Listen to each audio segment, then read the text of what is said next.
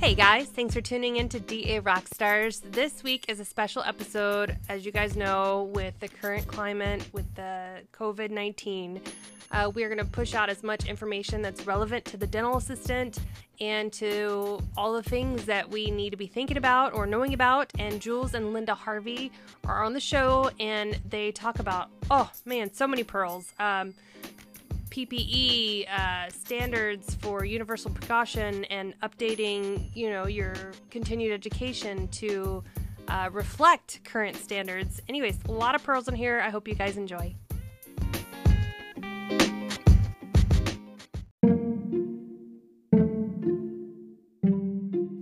Have you heard of Zen Supplies? I'm sure if this is not your first episode, you have indeed heard of Zen Supplies. I want you guys to take advantage of this time, whether you can be in the office with a rotated schedule. This is the time to go through your inventory. Find out what you have, what you don't have, what's expired. Do a cost analysis. See if Zen Supplies can help you start to maintain and organize your inventory in a much more efficient way, knowing exactly what you have with a click of the button, and help to reduce cost for overhead for your dentist. I mean, this is Rockstar, guys, so go check them out, www.zensupplies.com. Well, hello, dental assistant rock stars. I hope everybody is doing wonderful on this fabulous day today in light of our situation. Today I have with me Linda Harvey, and she is from the Institute of Dental Compliance and Risk Management. Her company was founded in 2014. Am I correct, Linda? Yes.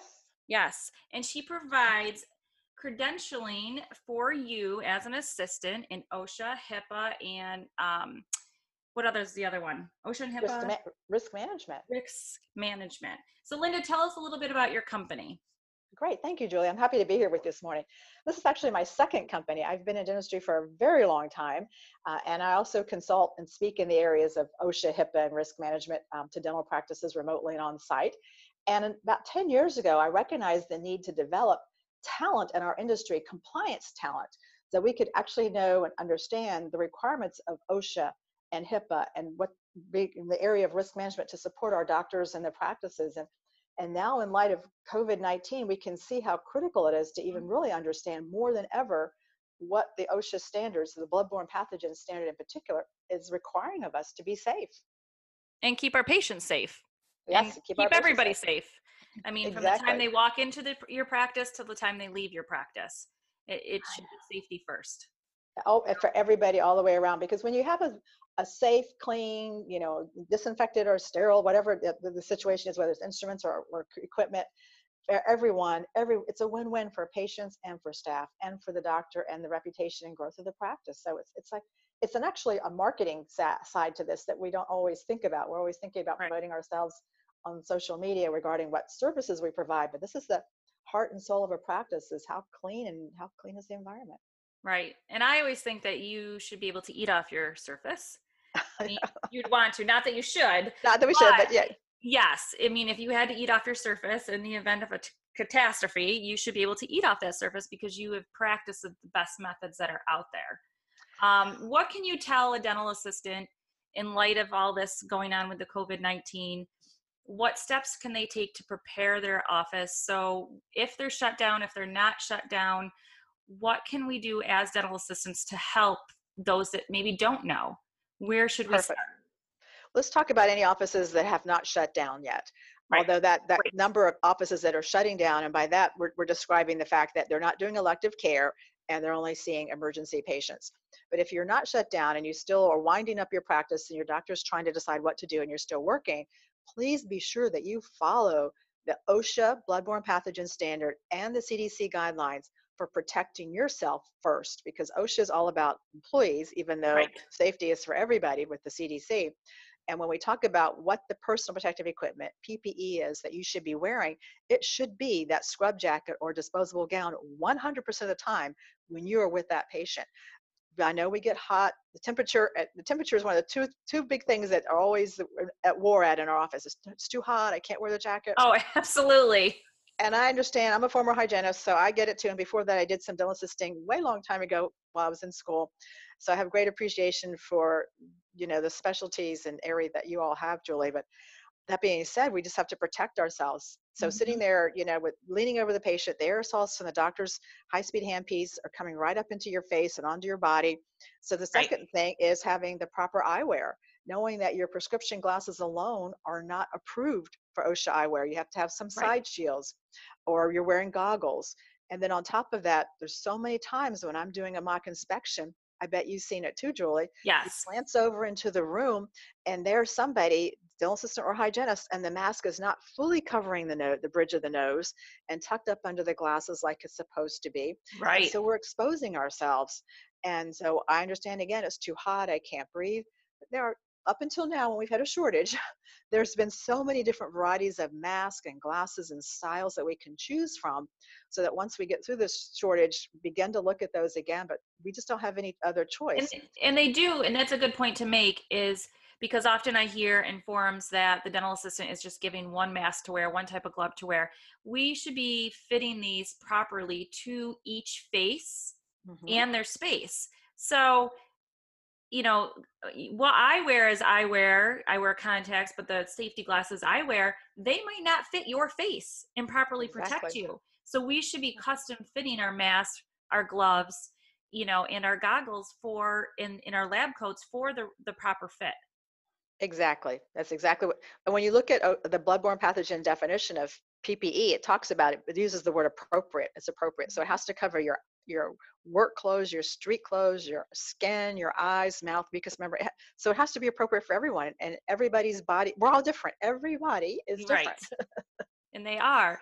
And when you talk about, there's always that thing about your scrubs and what is considered your PPE in accordance to scrubs in your lab coat. What is the dentist technically responsible for to provide you with, to wash or care for you with? This is always a big to do. Or, do you wear your scrubs home? Is that street clothes? Is it, your lab coat? What does that include for dental assistants to know? That the first part of that is going to be a gray area, Julie, because when we think about what we're actually protecting, we're wearing a scrub jacket. We all know that it's really not covering our lap or our shoes, so and our knee from the knees down or thighs down. So that's an area that we haven't really addressed as thoroughly as we should be in dentistry. So let's at least talk about from the lap up. But the federal law, the OSHA bloodborne pathogen standard, does state that employers must furnish and maintain the appropriate PPE for their staff. So the doctor is responsible for, if it's a scrub jacket that's laundered, has to be laundered, it has to be laundered by the practice. Either it goes out to a professional laundry or it's laundered in-house. A dental assistant cannot take, or dental hygienist cannot take a red bag of laundry to the laundromat. Right. It can be sent out, but we are not responsible for carrying that out. So if it's done in-house, then obviously we all have to pull together and kind of have laundry duty, if you will, and Right. help benefit. That's a fact of life, that we have laundry. If we have a laundry in-house, we have to all be sure that we are pitching in and helping, and it's a joint responsibility. Right. If it's disposable gowns, then obviously it's easier to make that distinction. It goes into the red bag and you're done with it every day. At this time, we're only changing the scrub jacket or the disposable gown on a daily basis unless it becomes visibly soiled. That Okay. standard may change going forward, maybe not so much from the OSHA side, but it may be changed from the CDC as more guidelines are studied, or the situation is studied more in depth and more guidelines are formulated to say, yes, you do need to have N95 mask, or maybe our mask manufacturers now will be changing some of their standards for manufacturing. There's things that'll come out of this in 2 to 5 years that we really don't know right now. Well, and it's only to better provide safety for us and our patients. I mean, we can't always stay status quo, right? Because Right? things are always Exactly. evolving, especially now amidst the COVID-19. Now, you mentioned N95 mask. What is the difference? Can you tell our dental assistants? They may not understand the difference between a level 3, level 2, level 1, and the N95. What is the difference that they need to know about, and why it's important that when they make these recommendations that we follow them? Okay, great. So OSHA doesn't tell us what level mask we have to take specifically, but what they say is, the definition talks about being appropriate. So when you think about it being appropriate, OSHA defers to other organizations and agencies that are testing the different types of equipment that we use. So ASTM is the American Society for Testing and Materials. They are an international standards organization. They have tested the different masks on the market, and they have rated them to have a level 1, level 2, and level 3. And each different level has a very slightly but important difference as far as the filtration and the efficacy level. With the level 3 being the highest for spray and splatter. That's when the hygienist is using the ultrasonic handpiece. That's for everything the doctor does with, a handpiece pretty much, long perio surgery, complicated oral surgery, and then you sort of go down the chain from that. So if a hygienist is not using the ultrasonic, then probably she or he could use a level 2 mask for a routine, more or less a routine hand scaling, cleaning. Right. Level 1 masks are ideal if for dry procedures like a hygiene check, a new patient exam, post-op exam, or orthodontic procedures where there's no spray and splatter, for example. So that's where we learn to discriminate, because a lot of offices, Julie, just make it easy and say, we're just going to have all level 3. And that works great because then you don't have, it's a no-brainer. You just get one mask and you don't worry, do I need the pink one for this one and the yellow one for that mask? You don't have to think about it. Right. But unfortunately, because of the shortage that we've seen, now we have to think about it. And many offices are caught off guard because we've forgotten that detail. Yes. And what we've learned about this COVID-19 virus is that the particles of the virus, or the virus, I guess I'll use the word particles for lack of a better word right now, are smaller than the pores on our mask. So that means that the mask is really inefficient for filtering them out if someone comes in and is active, has an active case, even if they're undiagnosed. You can be asymptomatic and be contagious. So that's just not an accurate, effective mask to be wearing. So therefore, that leads us to only having this N95 respirator type mask that requires some fit testing. And I've been looking at some things here this morning. So just to kind of bring up a couple things real quick. The fit testing means that it has to fit around your face, your nose, your cheeks, your chin, really tight. And so that no air can go in and out, and you're breathing strictly through this mask.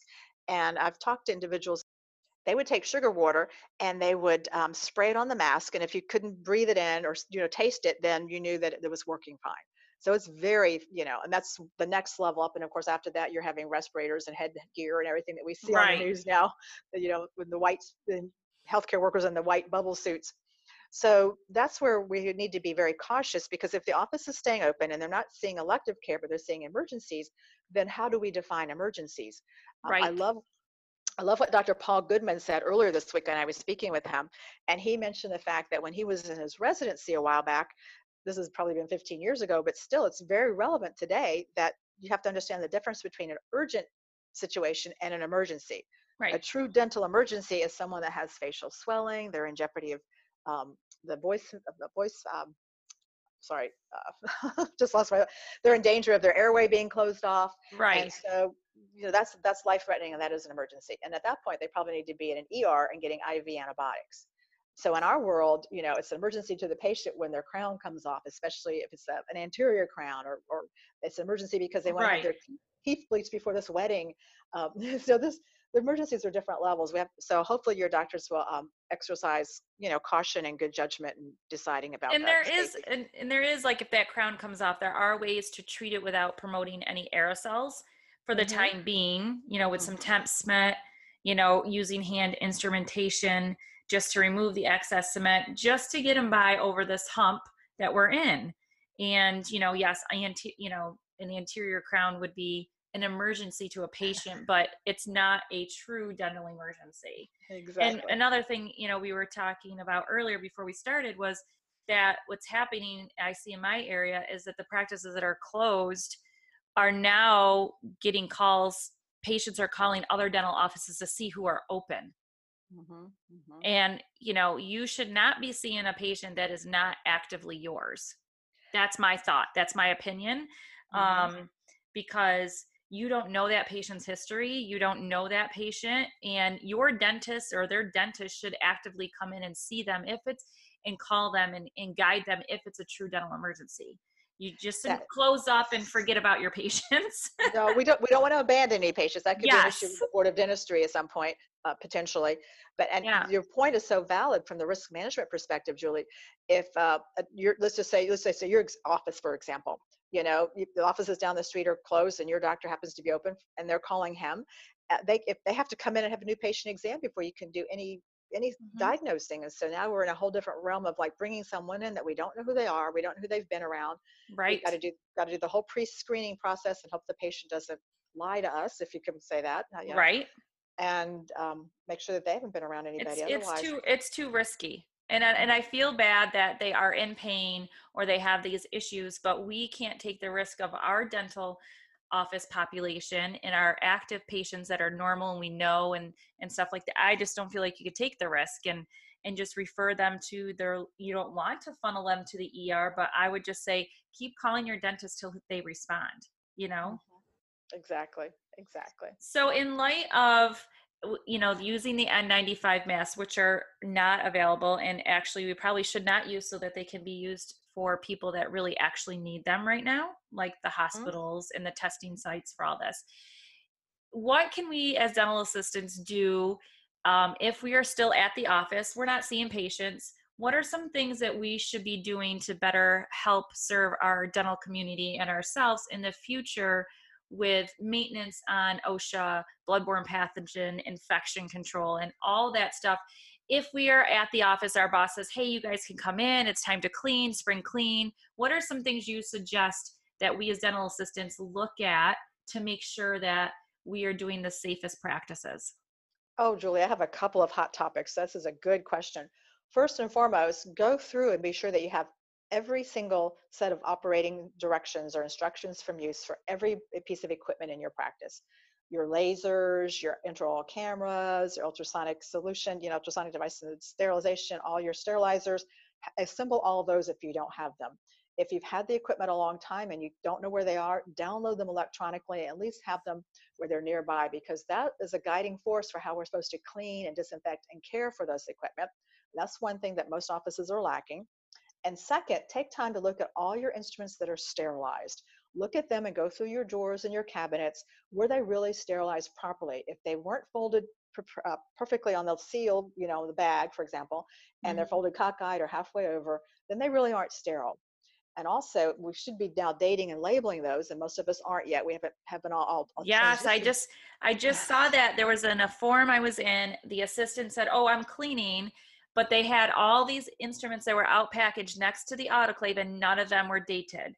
Oh Now, yeah, I yeah, hate sometimes I hate to be the person in forums that picks out the wrong, so I don't say yeah. anything until someone else chimes in, Mhm. because I don't want to cause, but I did say yes, it is per CDC guidelines that everything should be dated, cycle, loads, date, and stuff like that. And none of those, and they had the packaging they were using on the fold over sticky tab, whatever you want to call it. It had a line by the manufacturer to date it. We need to Mhm. be using those. And there's one brand of bags, and I think it might be the Assure bag. Is that the one from Dentsply? One of the bags manufacturers, when you peel it off before you fold it and stick it, the peel off piece has the information on it. And you can just fill that out and you stick it inside the bag, and there it is, readily available. So Okay. if they have not been doing that, let's say this, it's not that I'm telling them to go back and open up everything and re-sterilize, but I'm suggesting that one, you look at what's not sealed properly and then re-sterilize and label. Yes. Two, look at your drawers and your cabinet, especially the drawers, because that's an area where we tend to throw the things that were sterilized right in the front, and everything in the back, half of the drawer, has been sitting there for a couple of years. So Yes. develop a system now where you can rotate your stock, and if your doctor doesn't do, say, extractions very often, you've got all these elevators and forceps and everything that's just all stuck, disarrayed. Organize that now so that you have a system and work together as a team, so that way everybody's on board with the system and can help maintain it and make it easy. Yes, definitely. y- cleaning house or cleaning dental office is. What else could they do with their manual that technically you see a lot in the offices that they don't do with it? One thing they don't typically do is read the policies and procedures very thoroughly. So Mhm. this would be a great time to sit down and read the bloodborne pathogens exposure control plan, make sure there's no changes, create a one-sheet page on the front, if you will, to write down the date it was reviewed and if any updates are made into that, and read your hazard communication plan. Make sure your safety data sheet is up to date. Pardon me, your safety data sheet manual is up to date. That's an area that now, we've been using safety data sheets since 2012, 2013. Right. And like I'll say the old days, that when we had an MSDS binder, that binder was just a mess. Every office that I went into, Julie, had a nice big thick 3-inch black binder that the guts of it were just spewing out everywhere because Right. no one had time and just stuck things everywhere. So perhaps by now, the safety data sheet manual might need a little updating and refreshing and organizing. Another perfect thing to do.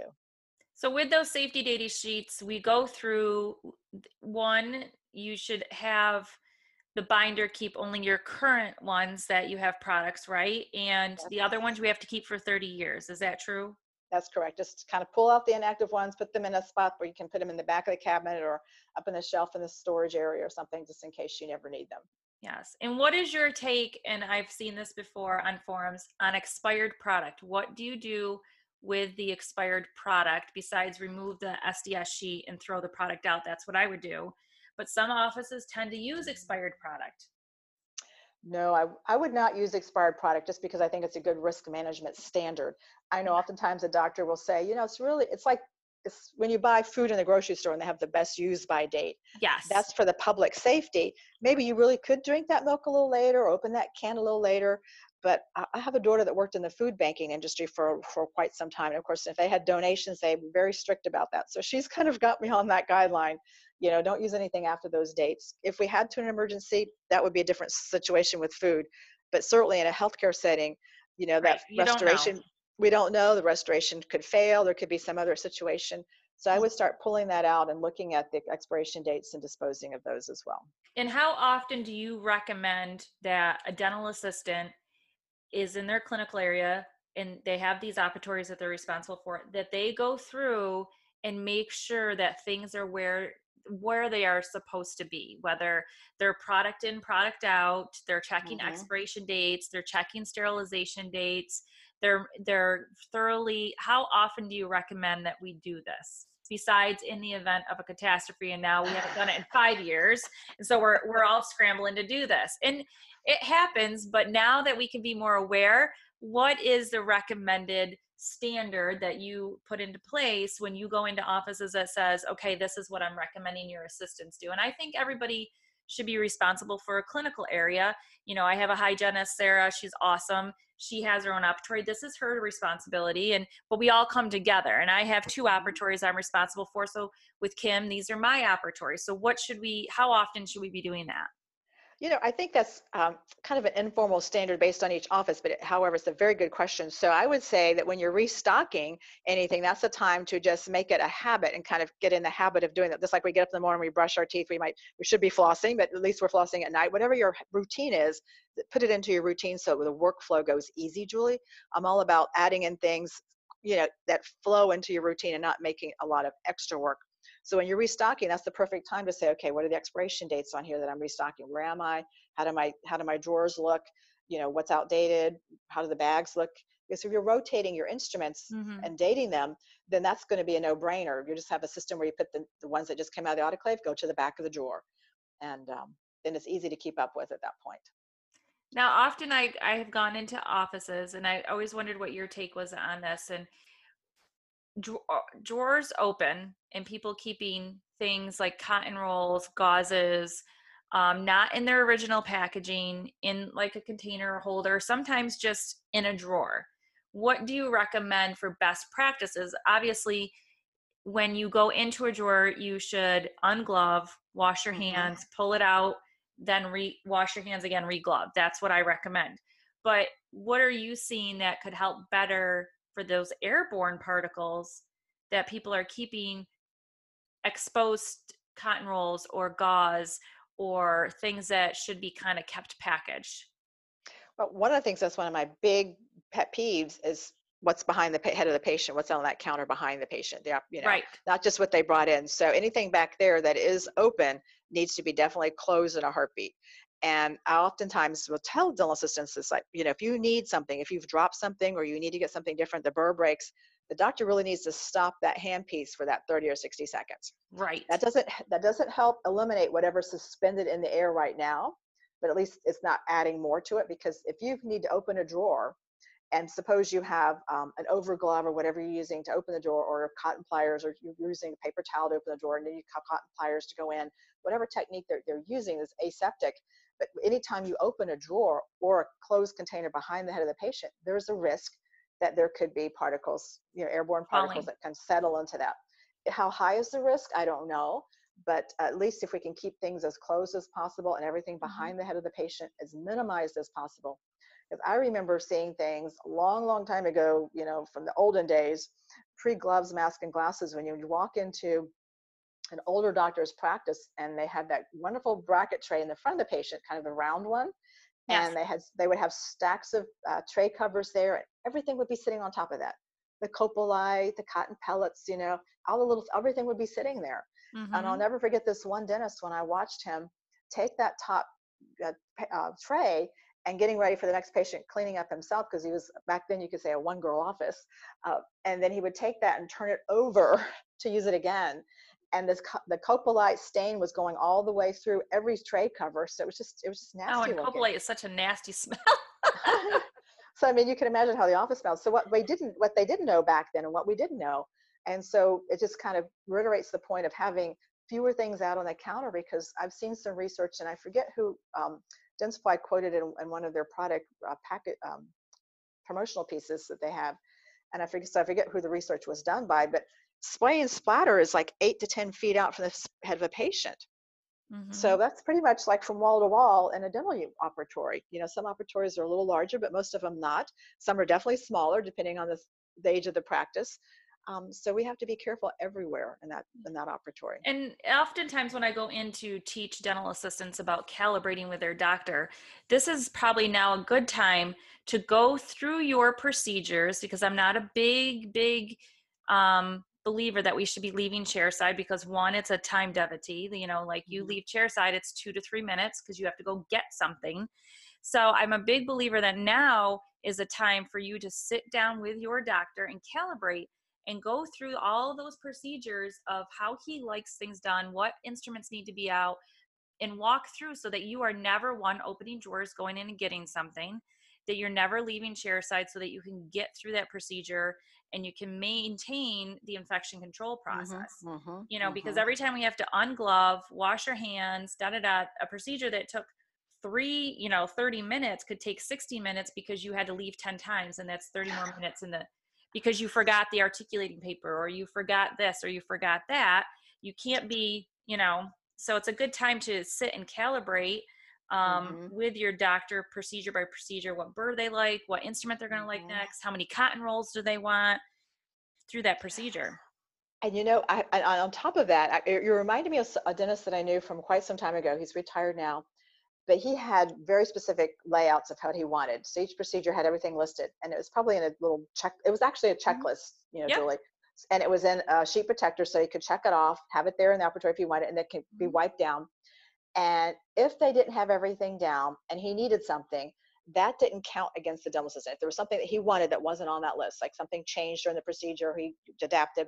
But if there was something on that list that they didn't have, they got written up with a NOPE, N-O-P-E, Notice of Procedure Error.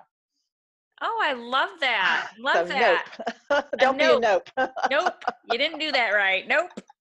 I have a manual that it's a calibration that goes 30, 60, and 90 days of, procedures and stuff like that. And I am a big believer that you should, take pictures and laminate and hang them, because the lamination can be easily wiped. It's a smooth surface, just not paper and taped up inside a cupboard, but, on a ring and stuff like that. So these are all things that we can effectively, because most dental assistants, and not all, but are thrown chairside. And an office doesn't walk them through their infection control or OSHA processes. So what is the time frame? And I want our listeners to hear this, that when you start a new job, what do you suggest that they first do on the infection control and OSHA side for a dental assistant so that they're properly knowing what's going on in this new dental practice. So you take your bad habits and you throw them out of the side. You come with a clean slate mind to this practice, and they're going to teach you your ways. What do you recommend?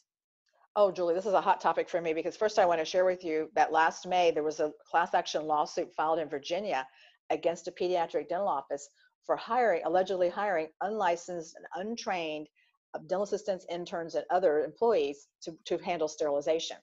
So that concerned me because that could set a precedent in our industry that we better have the training up front, which is exactly what you're asking me. When someone walks into the dental office, each office needs to have something ready to help that dental assistant and the hygienist as well to know what the kind of the rules and the roads of the, what are the ropes in this practice, so to speak. So when they first start a new job, there are specific OSHA forms that they should be filling out, and the OSHA coordinator or office manager should present them those forms. And that's the hepatitis B vaccination. The dental assistant should be allowed to have time to read all the office manuals. Maybe you don't read everything 100% and memorize it for a test. That's fine, but at least understand, here's our OSHA book, here's where everything is. I've read the exposure control plan. I've read my HR policies. I read my HIPAA policies. So you know what you're obligated to do. So you shouldn't be saying, I didn't know that. You should be trained on this. So we don't have a formal training process in most dental practices. I have an older daughter who's a nurse, and when she got out of nursing school, she had a preceptor in the hospital for 2 weeks. She followed this person around. Right. And when you get started in a dental practice, whether any clinical role, hygienist or assistant, you're just thrown right in. Here's your schedule. Here, go get set up. First patient's at 8:30 tomorrow. Right. And it's like, okay, you have to dive right in. Which I think is just a big no-no, because you're not setting them up for success. You're setting them up for failure. You're setting them up to struggle. Whether you're the hygienist, the front office person, or the assistant, you're setting up these people to be thrown into something uncharted territories, waters they don't know. And then what happens is these assistants, their doctor gets frustrated with them because they haven't properly onboarded them. Exactly. And that's where they start cutting corners. They don't know, and they could be a great assistant, but they came from a practice that didn't have the best infection control processes. And they don't, yes, as a dental assistant, it should be our responsibility to know, but they should be walked through the processes of every office so that they know right from wrong. And on top of that, if you have all your operating instructions for use handy, now you have something to show a new hire. Here's what we do here. We can't, none of us, I don't care how seasoned we are or anything, we can't rely on what we just learned in school. And occasionally, you can come out of a school and, dental assisting education varies from state to state. Some states, they can be trained right off the job with little to no background. And others 6 weeks, 12 months, depends on the program. So we need to have time to onboard somebody to make sure that we can't just assume that we all learn the same thing in school. Because what I learned years ago is not even valid today. Right. Even for our oldest elderly dental assistants like myself, things change. And I have gone into several practices where there's an older generation of dental assistants, and the thing is, I've always done it this way. It's always been done this way. And it breaks my heart for me to tell them, being the younger one, even if it's only 5-10 years or whatever, it's not okay. It can't be done this way any longer. Yeah. Well, I practiced when there was no gloves or mask or goggles. I'm fine. I understand that, but it's still, things have changed and we have to evolve. And my biggest thing is when you onboard dental assistants that have which is fine. I was trained on the job, but then get the continuing on. You have to have a plan for success for those dental assistants that you're hiring off the job for the infection control. You can teach them to pass. That's okay. You can teach them about products, but the infection control part of me that's the most important step, the radiology and the infection control. And how is your office doing that? And also, I find it frustrating for a dentist that gets frustrated with the assistant. They could be an awesome assistant, but then they get frustrated because they don't know their processes. Well, you didn't take the time with that assistant to help them learn your process. You just threw them chairside. And even myself as a dental assistant of X, Y, and Z years, 28 years, if I go to a new dentist, I'm not going to know how they like things. You just can't expect me to wing it. You have to take time and show me. Here's a perfect example in the medical world. I work with some ambulatory surgery centers, and each time they bring on a different surgeon, it doesn't matter whether it's an ophthalmologist or an orthopedic surgeon, they want that surgeon's preference cards. They need to know what instruments that surgeon likes. They need to prepare. So they're going all through that. And if it's a new specialty, they're going to be adding, multiple cases and multiple surgeons in that specialty, say GI or ophthalmology, then they need to make sure that they go get training. They want to hire, if they need to hire, they're looking for nurses and circulators and techs that have ophthalmology experience. So yes, we are specialized in dentistry, and that's not the exact point that I was making, but the point is they just want to know what the instruments are and what the techs are and what's the requirement on that. All right, so now with everything in lighting, how about we have you give us 5 things the dental assistant should do for their practices when they either reopen, over this hump, whatever you want to say, that can help better their infection control processes, maybe make the team aware of things that are, need to be upkept. So name 5 things that you recommend that the dental assistant and their team do right now in lieu of all this. Perfect. Number 1 is join OSAP, the Organization for Safety, Asepsis, and Prevention. We didn't speak about them, but they're the global leaders. It's a membership organization. Yes, and I'm going to give them I'm going to give you the code that I've been giving my clients, Julie. It's very simple, but you can post it later. It's Linda, all caps, LINDA 50, 50% off. So Great. Linda, capital LI, all caps, Linda, all caps 50. And they join, and the first year is like $60. If they don't want to pay out of their own pocket, see if their boss will join. Now you start getting newsletters. So that's number 1 item, is to get up-to-date information. Number 2, we talked about going in and making sure that you have all your instructions for use in one place. If they're going to be digitized, that you know what computer they're on, if they're on the server, where they're going to live. And then look at your supplies, checking your rotation to make sure that you don't have old supplies. I'm talking about sterilized instruments, actually, your instruments supplies, that the bags aren't torn and ripped and that they've been folded properly. And if they look like they've been sterilized for a couple of years, then they probably need to be re-sterilized, for crying out loud. And then start labeling and dating them. The 4th thing was to go through and look at your OSHA book now and your OSHA manual and determining if your exposure control plan is up to date. Even if you're not in charge of these items, if you're not the OSHA coordinator, you still need to know what's in the OSHA policies and procedures. And then also we talked about managing the safety data sheet binder.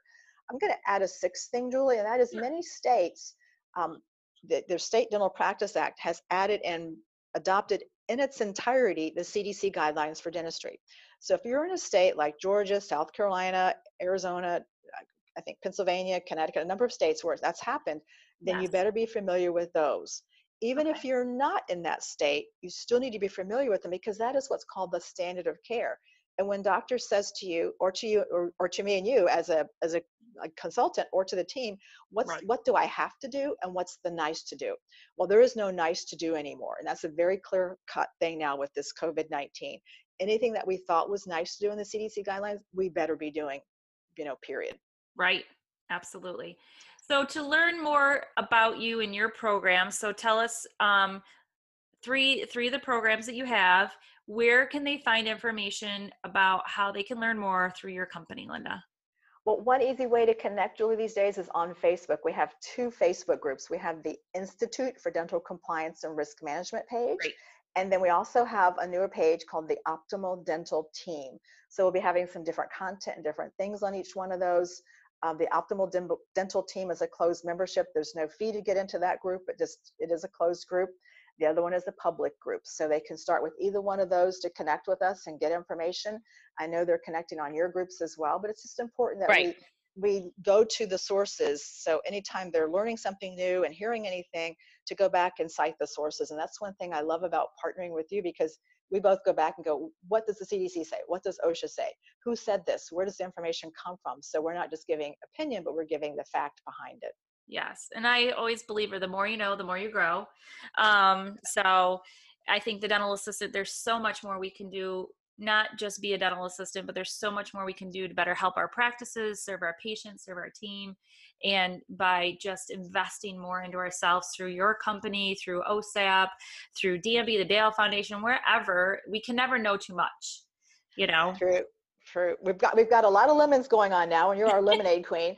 And so we're turning this into a growth opportunity, and we're all going to move forward and be stronger and better professionals as a result of it. Yes. Well, we thank you, Linda, for your time today. And to all the amazing dental assistants out there, stay amazing. If you have any questions or concerns, feel free to reach out to Linda or myself. And we hope you have a fabulous day.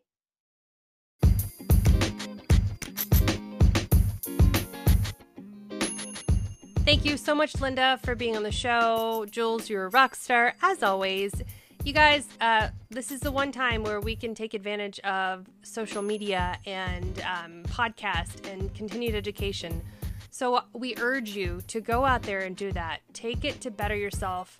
It will really help keep you guys from a dark place if you're constantly motivated and you have a schedule of things that you want to accomplish during this time where you have limited or reduced hours in the practice.